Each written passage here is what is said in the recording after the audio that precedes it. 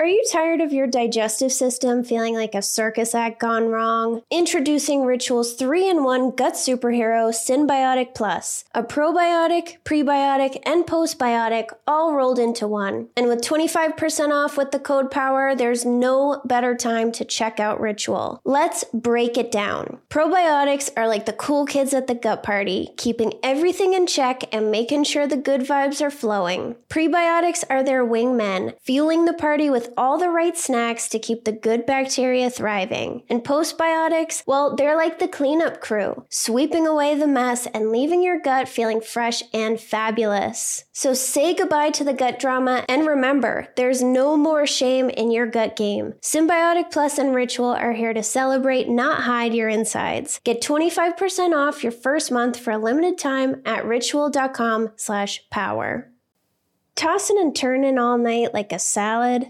It's time to put those sleepless nights to bed for good. Enter Tanasi, my sleep saviors, and they have science to back up their sleep, anxiety, and pain-relieving powers. Back in 2016, they invested a $2.5 million grant to Middle Tennessee State University to study the hemp plant. Turns out their special patent-pending CBD-CBDA formula is twice as effective as CBD alone and can be more effective than over-the-counter ibuprofen, acetaminophen, and aspirin. So if you're tired of tossing and turning like a rotisserie chicken, then Tanasi's got your back with their range of great products from tinctures to gummies to lotions. Tanasi is my go-to when I can't sleep or I have way too much anxiety. I'm so glad that I discovered them. So go to Tanasi.com and use the code POWER to get 25% off your order. That's Tanasi.com, Tanasi, to get 25% off your first order with the promo code POWER.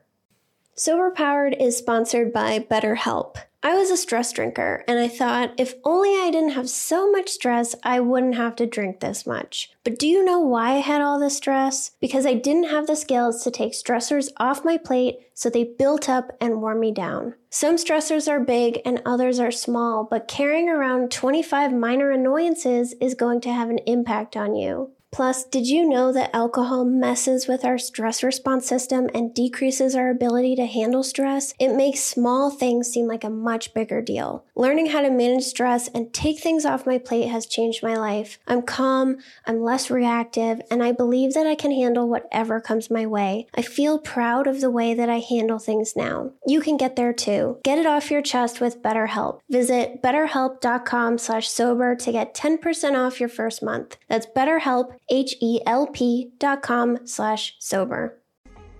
I'm Jill, and I'm a sober scientist who talks about the science and psychology of addiction. There are a lot of things that influence developing an addiction, and none of them are that we're weak-willed losers. In the Sober Powered podcast, you'll learn how and why addiction develops, how alcohol changes the brain to keep us drinking, and most importantly, that you're not alone. The things you experience are experienced by many of us.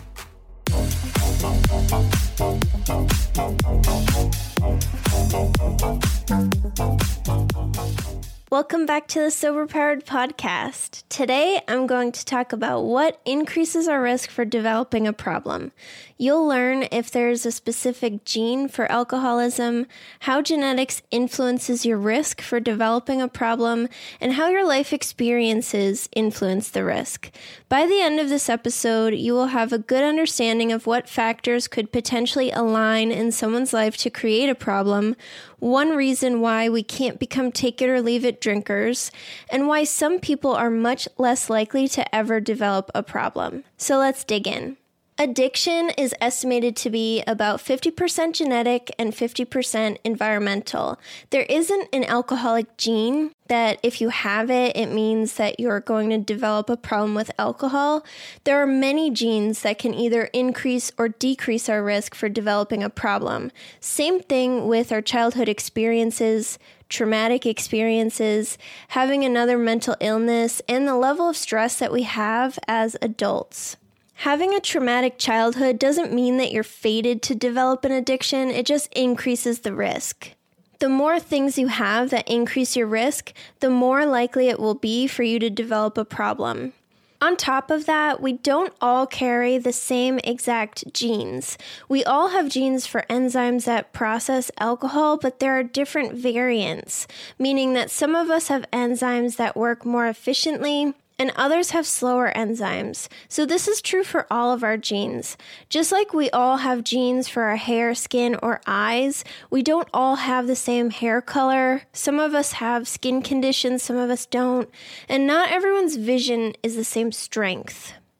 Genetics can increase our risk for developing a problem in a few ways, by influencing the speed that we break down alcohol, the amount of endorphins and dopamine that the brain releases in response to drinking, and the amount of alcohol-induced changes to the brain's reward system. So let's go over all of these. There are two enzymes that process alcohol. The first converts alcohol into acetaldehyde, which is 10 times more toxic than alcohol is. And the second enzyme converts this into acetate, which is similar to vinegar and not dangerous for us. And then eventually it will become carbon dioxide and water and be eliminated from the body. Some people have a slow second enzyme, which allows acetaldehyde to build up in their body and make them feel horrible. This could cause things like facial flushing, headaches, nausea, and a racing heart. If you feel terrible every time you drink, then it's pretty likely you're not going to abuse alcohol. On the other hand, if you have a very efficient second enzyme, then acetaldehyde doesn't build up in your body nearly as much, and you're probably going to feel great while you drink. If you feel good and process alcohol well, then you're more likely to drink a lot and drink more often. So the genetics here contributes to how you feel while you drink, which is an important factor in how much you drink and how often you'll drink. When we drink alcohol, endorphins are released, and these interact with opioid receptors, leading to the release of dopamine, and this makes us feel good. As someone abuses drugs and alcohol, changes happen to the brain's reward system. The body will actually release more endorphins than required, which causes more dopamine to be released and a greater amount of euphoria. This just reinforces our belief that drinking is good for us because it feels really, really good to our brain. Animal studies have found that some strains of mice have more alcohol-induced changes to their brain's reward system than other strains of mice. So just like there are different variations of the same gene, the brain may respond differently to alcohol depending on our genetics. If you're someone who doesn't have many alcohol-induced changes to the brain's reward system, then that decreases your risk for developing a problem. But if you have a lot of alcohol-induced changes to your reward system, then alcohol might continue to feel even better for you, making you want to keep pursuing it. A 2001 study looked at young, non-alcoholic individuals with and without a family history of alcoholism. So these were all people that did not have a problem with drinking. They found that people with a history of alcoholism in their family had lower concentrations of blood endorphin levels in the early morning and a greater increase in endorphin release after drinking alcohol compared to the people that did not have a family history of alcoholism. So this means that some people who are at risk for developing a problem have naturally lower endorphin levels and will have a greater release of endorphins when they drink. There are more studies that have looked at similar things and found that problem drinkers have a greater release of endorphins compared to social drinkers. This means that for some of us, alcohol feels fine, and for others, it feels amazing. If it feels amazing, then you're more likely to drink. It's really important to understand that alcohol doesn't feel the same for everyone. So that is one big takeaway that I want you to have from this episode. Take it or leave it type drinkers are that way because alcohol feels good, but not great for them. That's one reason why a problem drinker can never become a take it or leave it drinker. We can't change the way that alcohol feels for us. It feels like the best thing ever, and that's why we pursue it so seriously. You can never change the way that your brain feels about alcohol. and that's why we have to stop drinking it altogether. So even if you have genes that are linked to addiction, it doesn't mean that they'll ever be turned on. Our life experiences influence the way that our genes are regulated, and this is called epigenetics. So there's one gene for an enzyme called monoamine oxidase, or MAO. This enzyme helps to regulate dopamine, serotonin, and norepinephrine levels in the brain. A 2008 study found that having the lower activity variant of this gene was associated with antisocial alcoholism, but only for women who experienced childhood sexual abuse. So what this means is if you have the low activity variant, meaning that your enzyme doesn't work as well, but you haven't experienced childhood sexual abuse, then you may never develop antisocial alcoholism, even though you have a gene that's linked to it. Childhood sexual abuse is a very severe trauma that causes epigenetic changes to our genes, and one of those changes is in the gene for the MAO enzyme.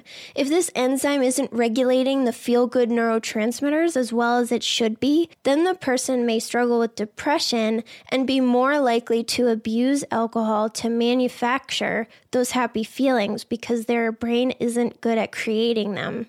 So the other 50% of our risk for developing a problem comes from our life experiences. These include your childhood, any trauma you may have experienced, if you watched a parent abuse alcohol or other close family member, having other mental health conditions, and how early you begin drinking. Observing a parent or close family member abuse alcohol increases your own risk. You're learning that drinking is associated with things like shame, misery, violence, fear, abuse, and that it's normal to drink that way. You didn't realize that you were forming those associations, but when you're older, those associations may influence the way that you drink, just like they could influence your resolve to never drink. Most of the research on ACE score and issues later in life has come from the CDC Kaiser Permanente Adverse Childhood Experiences study. It was the most prominent investigation to date on how childhood abuse and neglect can have an effect on adult health and well-being. So ACE stands for Adverse Childhood Experiences, and people that have an ACE score of 5 or greater are 10 times more likely to have addiction issues as an adult. People with higher scores are also more likely to experience depression, and higher ACE scores correlate to physical health issues too, like a higher likelihood of cancer, diabetes, or heart disease. So based on this study, having an ACE score of 4 or higher increases your likelihood for hepatitis by 240%, depression by 460%, and attempted suicide by 1,220%. If your ACE score is 5 or above, then the likelihood of getting prescribed an antidepressant is nearly 100%. The chances of sexual assault also increase the higher your ACE score is, with 32% of people with a score of 4 or above being sexually assaulted as an adult compared to 19% for people with a score of 3. Other mental health conditions can also contribute to your risk of developing a problem with alcohol. It's estimated that 1 in 5 people who suffer from anxiety use alcohol to cope with their symptoms. And it's a very common belief that alcohol helps us relax, or alcohol helps our anxiety, or that it helps us wind down after a long day. So that just leads to more drinking to cope. So overall, people that have anxiety are 3 times more likely to struggle with alcohol abuse at some point in their lives compared to someone who does not have anxiety. Drinking to cope with mental health conditions or with stress in your life also increases your risk because you're avoiding your problems instead of dealing with them. As we continue to drink to cope, our problems just become worse, and then we drink to cope more often, creating an emotional dependence on alcohol. And we form very strong beliefs that we can't relax without alcohol, we can't celebrate without alcohol, we can't wind down on Friday after a long week. And all of these beliefs reinforce the need to drink to cope. And last, drinking as a teen greatly increases your risk of developing a problem. The brain is developing during our teen years up to 25 years old, and binge drinking can change the way that the brain develops. These changes can make you more likely to develop a dependence on alcohol as an adult. A 2006 national survey published in the Archives of Pediatrics and Adolescent Medicine looked at about 43,000 adults who all began drinking before the age of 14. They found that almost half became alcohol dependent at some point in their lives, compared to 9% of people who waited to drink until they were 21. So generally, the longer a person waits to start drinking, the lower their risk for developing a problem. So if you start drinking at 14 or younger, your risk increases from about 9% to close to 50%. So that's a very significant risk factor. But remember, I started drinking at 22, so this isn't the only factor that contributes to your risk of developing a problem or not.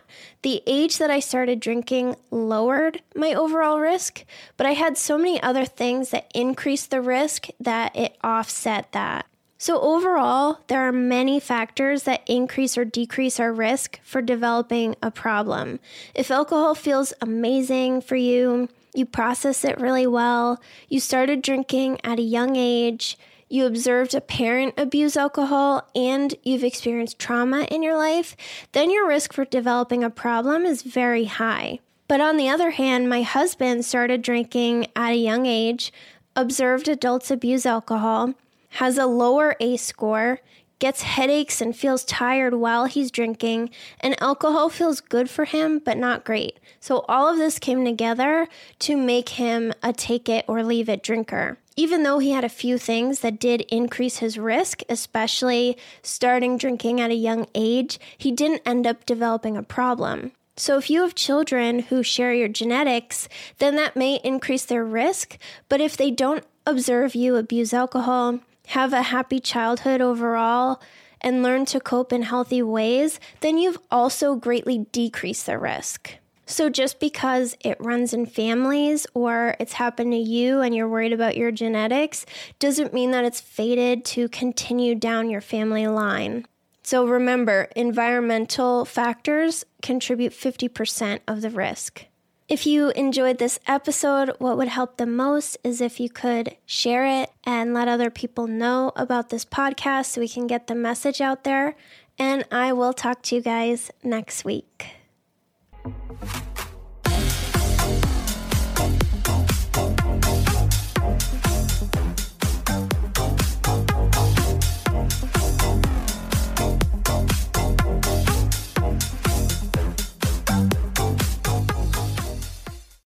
I'm Madeline, and I'm the host of the Happiest Sober podcast. I got sober in my 20s after a decade of gray area drinking, and the greatest plot twist of all time was realizing that alcohol, the thing that I thought made my life the most happy and fun and exciting, was actually the exact thing preventing me from living my happiest and best life. My mom is 40 years sober, and she joins me on my podcast very often. I like to call her my part-time co-host, and I also bring you solo episodes where I share my top tips, tricks, and mindset shifts in sobriety, and lots of how-tos for navigating all the things sober, from weddings to parties to holidays to bachelorette parties to trips. I'm also joined by so many guests who come on and share their sober stories, and they're all so inspiring. I'm here to show you that life doesn't end when you quit drinking. In fact, it's very much the opposite. And no matter what your relationship was with alcohol, life can be the absolute happiest when you're sober. New episodes come out every Tuesday. You can listen to Happiest Sober podcast wherever you get your podcasts.